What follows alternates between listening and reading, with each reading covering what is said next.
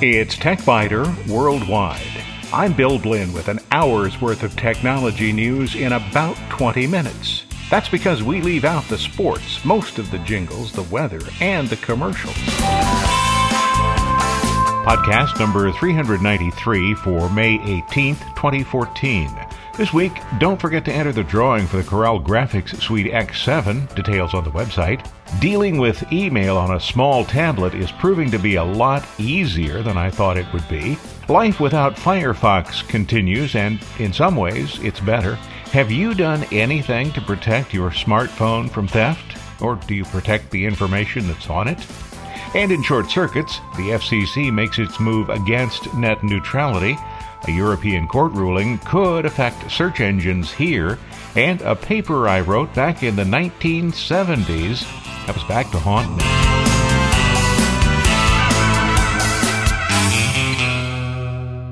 Tablets, no matter how big, seem to be a challenge for text-heavy applications. Email, for example.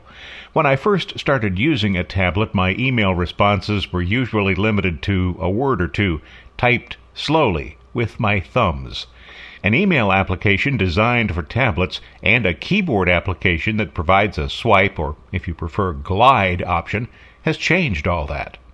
Google provides its own email client that looks and acts a lot like K9 with a Google interface, which is probably because both applications are built on the same codebase.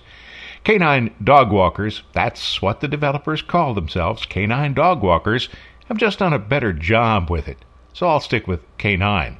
For one thing, K9 can sync with multiple accounts and display them in what's called a unified inbox.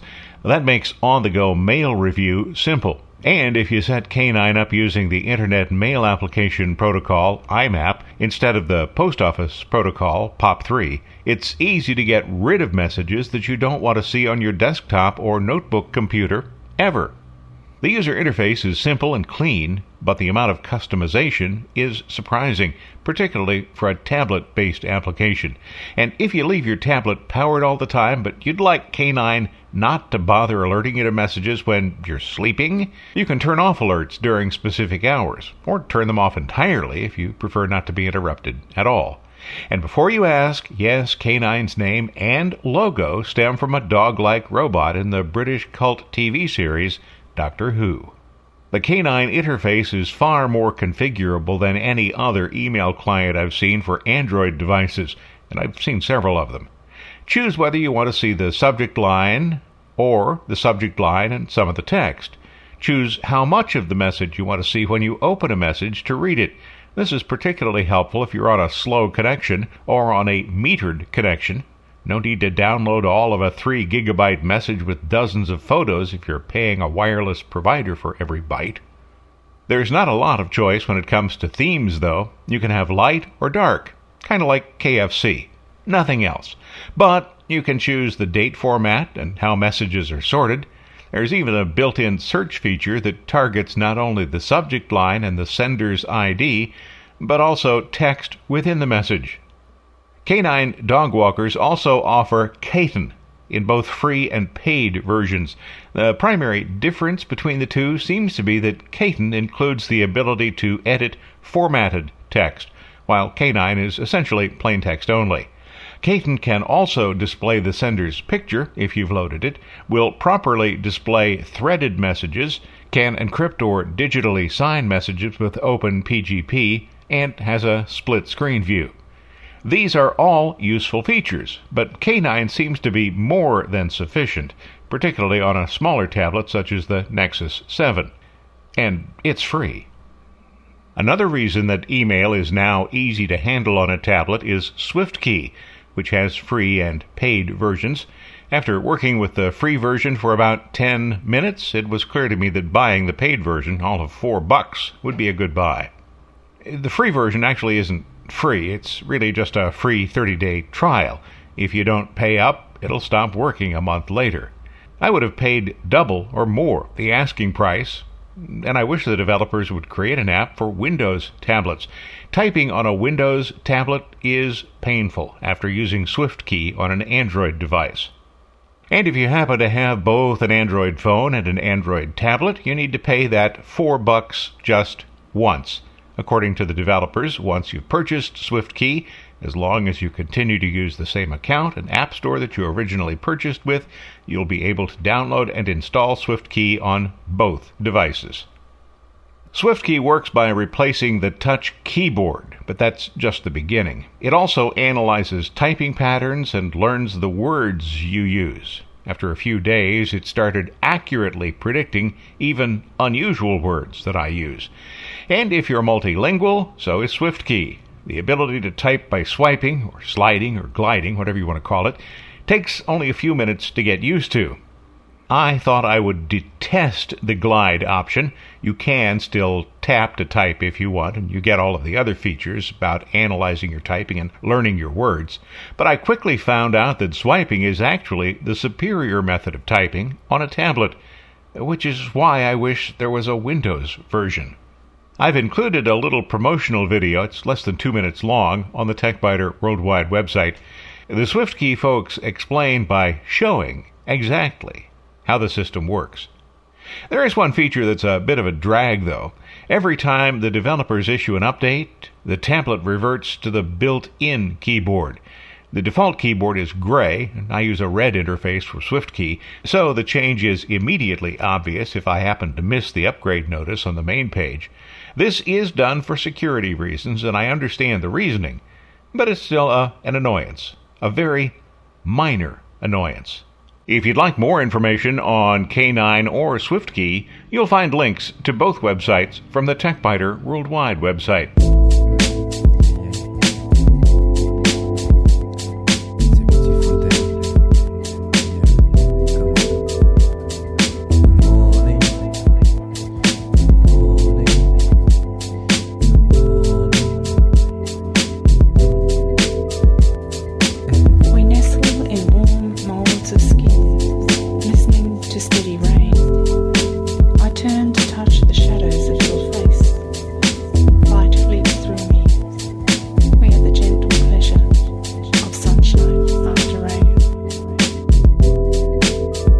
Several weeks ago, I mentioned that I'd stopped using Firefox because it routinely caused a computer with a fast processor and a lot of memory to slow unacceptably.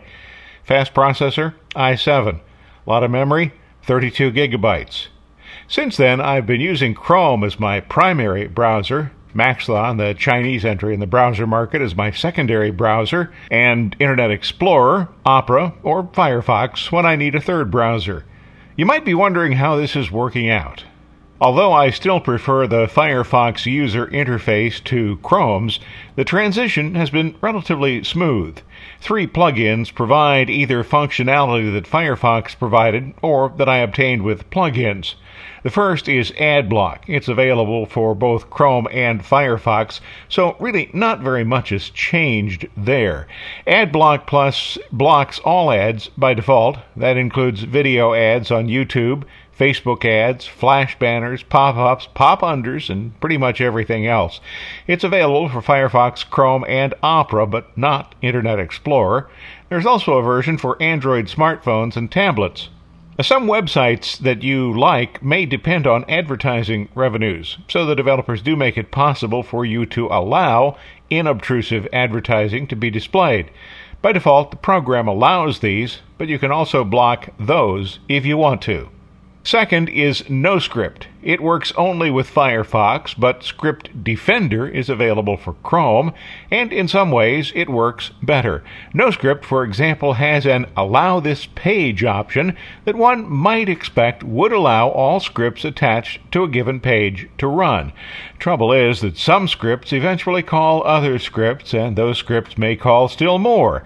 NoScript doesn't honor the all request in a case like that, so as a result it might be necessary to click Allow All This Page half a dozen times or more just to get a page with a lot of scripts to render properly.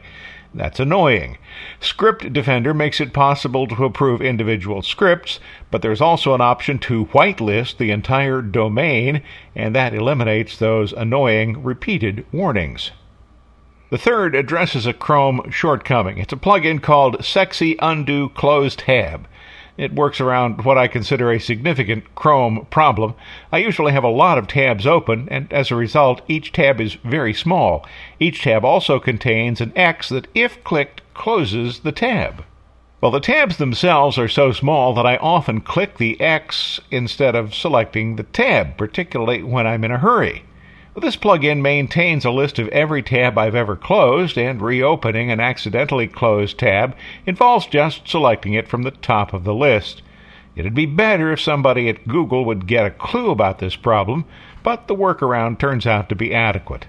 But I had some other plugins that I used extensively with Firefox. For example, to determine what's wrong with a website page, it's helpful to be able to view the Document Object Model, or DOM.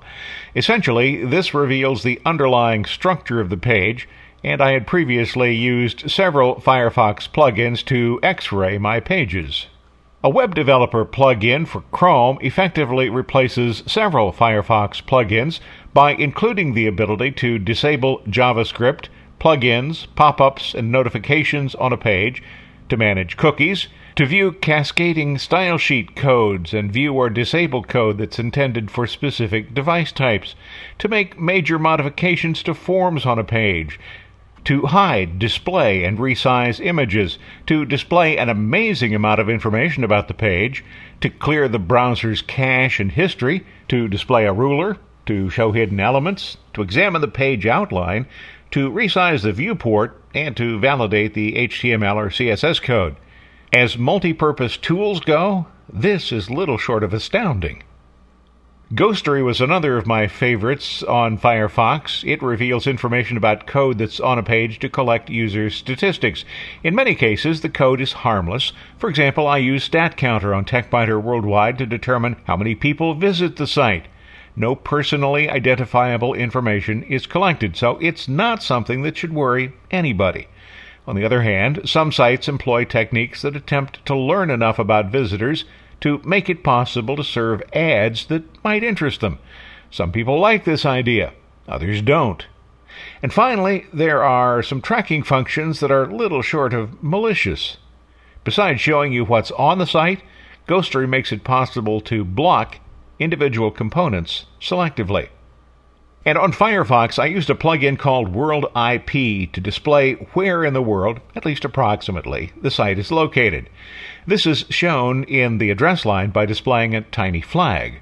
On Chrome, a plugin with a really long name, IPWhois and Flags, Chrome, and Websites Rating. What a name. This is a plugin that does actually quite a bit more.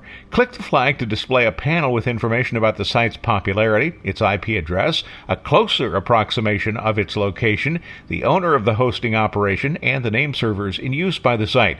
There's also a link to a Whois lookup function and tabs for user-contributed reviews of the site, reviews of the current page, and a ranking from Norton SafeWeb. Today, more similarities exist between browsers than differences. Maxthon has the smallest number of add-ons in English, and Firefox clearly has the most, but Chrome and Opera both have a modest number of add-ons that cover most of the basic needs. Even Internet Explorer has some add-ons available, if you can figure out how to obtain them and how to install them. So far, I haven't been that desperate.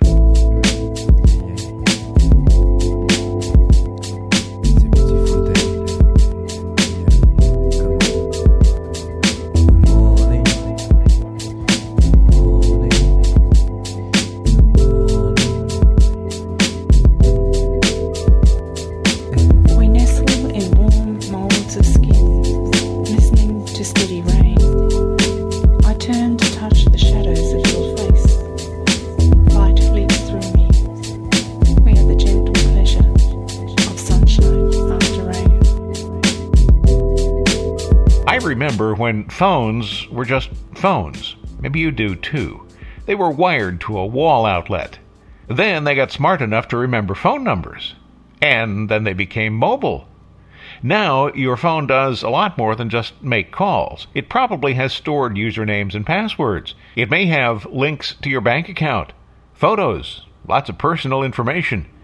And these phones have a significant resale value even without the data. So is it any wonder that smartphones are attractive to crooks? If your phone is stolen, it'd be nice to be able to just call your provider and have them flip a kill switch that would make the phone unusable. Nice, but the manufacturers and cellular providers have essentially refused to consider any system that would actually be functional. The carriers do have a database that identifies stolen phones, and that should keep stolen phones from being used in the United States. And they have grudgingly agreed to start installing anti-theft applications on phones within a year. Many stolen phones, though, are sent to other countries where they can be repurposed and put into service. That doesn't mean the situation is hopeless, far from it. Most smartphones have some security functions built in, and there are apps you can download and add additional features, such as the ability to remotely delete data on the phone or have the device send information about its location. Too few people bother to use these features, though. Other than maintaining a high level of awareness about your phone's location, there's not much you can do to keep your phone from being stolen. Now that sounds obvious, but even people who are normally very careful about things like this can be distracted and can leave a phone or a tablet lying on a table in a public location. And stop looking at me that way. And yes, I did. But I remembered it and got it back. If security applications for smartphones seem to be a solution in search of a problem, consider this. Consumer Reports says that more than 3 million smartphones were stolen last year. Another 1.5 million phones were simply lost. Because of all the private information contained in smartphones, losing a phone today is at least as serious as losing a wallet. At the very least, you should set a password for any portable device. That makes the device slightly less convenient to use, but it can stop a thief from being able to see your data if the phone is stolen. My Android tablet has a grid that allows me to draw a pattern to unlock it. The Windows-based tablet I use has a similar function. Unlocking either of these devices takes less than a second. That's hardly inconvenient. Applications are available to back up the data on your phone or tablet. Backup is just as important for these portable devices as it is for your desktop or notebook computer, and because they can be so easily stolen or lost, maybe it's more important. Safe is always better than sorry.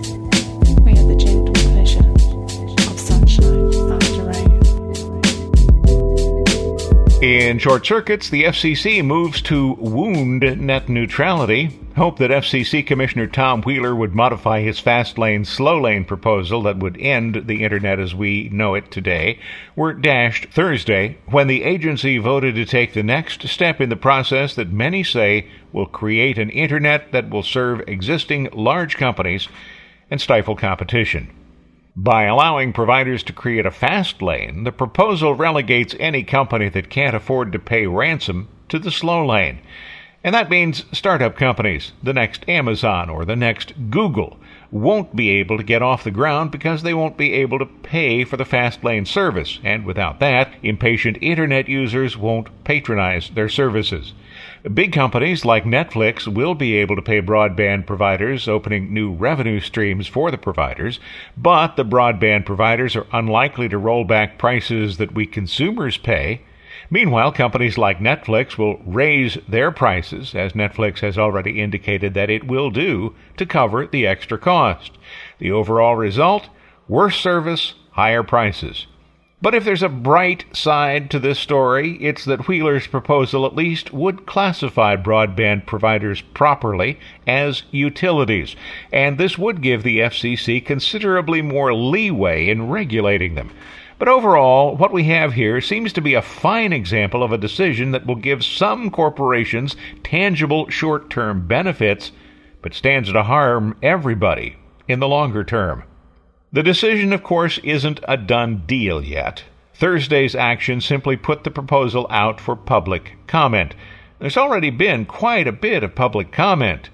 And after another month or 6 weeks of public comment, the FCC commissioners are expected to disregard all the comments, follow the money, and vote to approve Wheeler's corporate-sponsored proposal.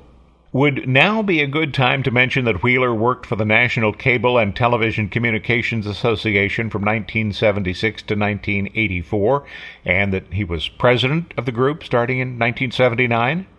Would now be a good time to mention that Wheeler was the CEO of the Cellular Telecommunications and Internet Association? Would now be a good time to mention that this is a pretty good example of the revolving door policy, by which people move seamlessly between jobs in regulatory agencies and the very businesses that those regulatory agencies are supposed to be watching?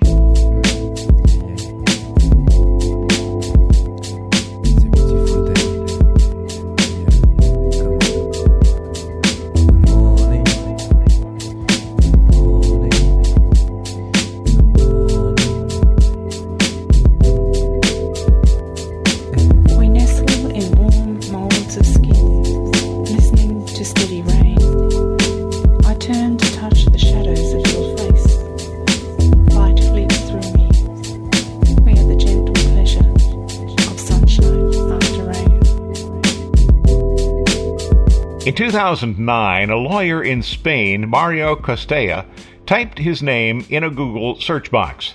This was the first step in what has become a protracted legal battle. Costella's search returned legal notices that were no longer valid. The lawyer asked Google to remove the links. Google refused.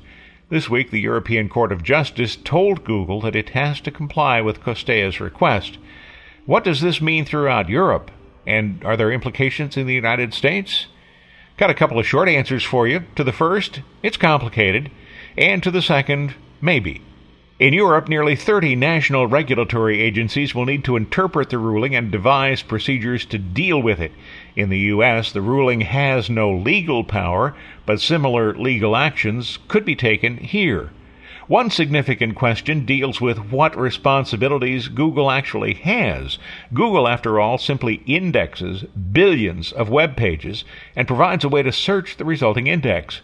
Google doesn't own, maintain, or control the data, just the links. The 13 judges who made the ruling in Luxembourg provided no guidance on how to implement their ruling. There was also no indication in the written decision that the judges had any idea how complex this issue is. In other words, the judges on the European Court of Justice appear to be just as clueless about technology as are justices in the U.S. Supreme Court. Search engine operators such as Google will probably have to develop guidelines and procedures to handle requests from those who want to have links that involve information about them erased. This is not going to be easy to implement. And in the U.S., the decision may have some impact, but keep this in mind. First Amendment rights could trump those privacy concerns.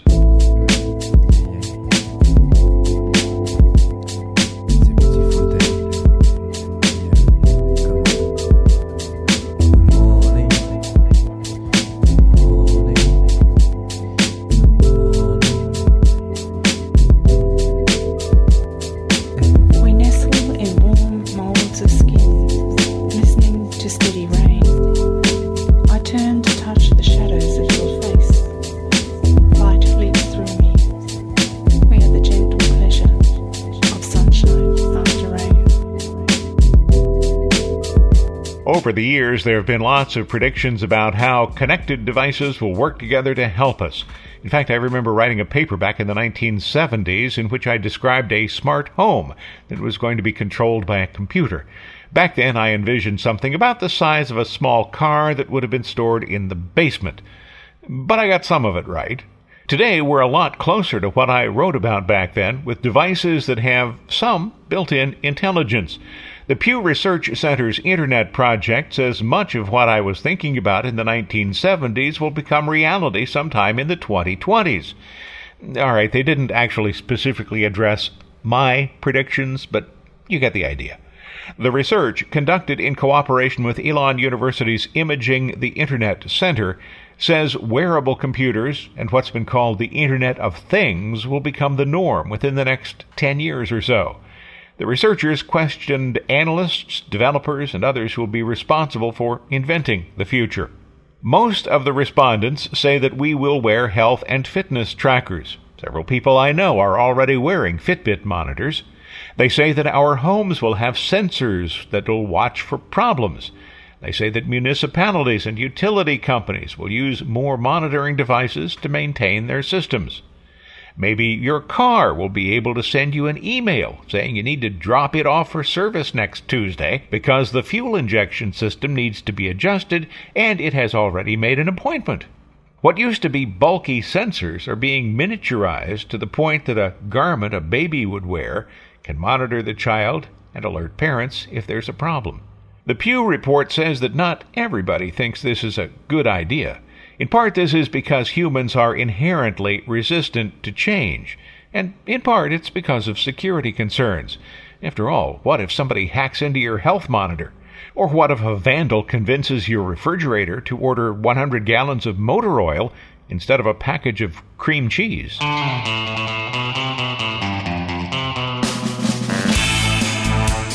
Thanks for listening to TechBiter Worldwide, the weekly podcast with an hour's worth of technology news in about 20 minutes. All music on TechBiter Worldwide is licensed under the Creative Commons, and information about performers is on the website, www.techbiter.com. I'm Bill Blinn, and if you'd like, you can also send me a message from the website. Thanks for listening. I look forward to talking with you again in a week.